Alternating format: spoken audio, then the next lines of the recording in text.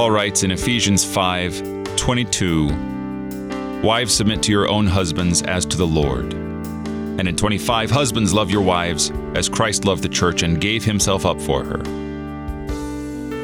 The husband is the head of the wife, even as Christ is the head of the church, his body, and is himself its Savior. Oh boy. One of those wedding readings that leave bruised shoulders from all the elbows that go flying in the pews. And yet it's talking about Christ and the church.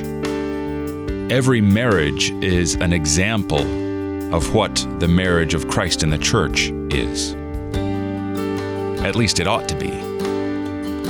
But due to our sinful nature, we face complications and problems, miscommunications between the head and the body. And that's never a good thing, medically speaking, or marriagely speaking. Yet Christ, our head, understands and feels everything that happens in his body. You stub your pinky toe, you feel it in your head. So also Christ understands and feels everything that you yourself go through in this life. He is our good head.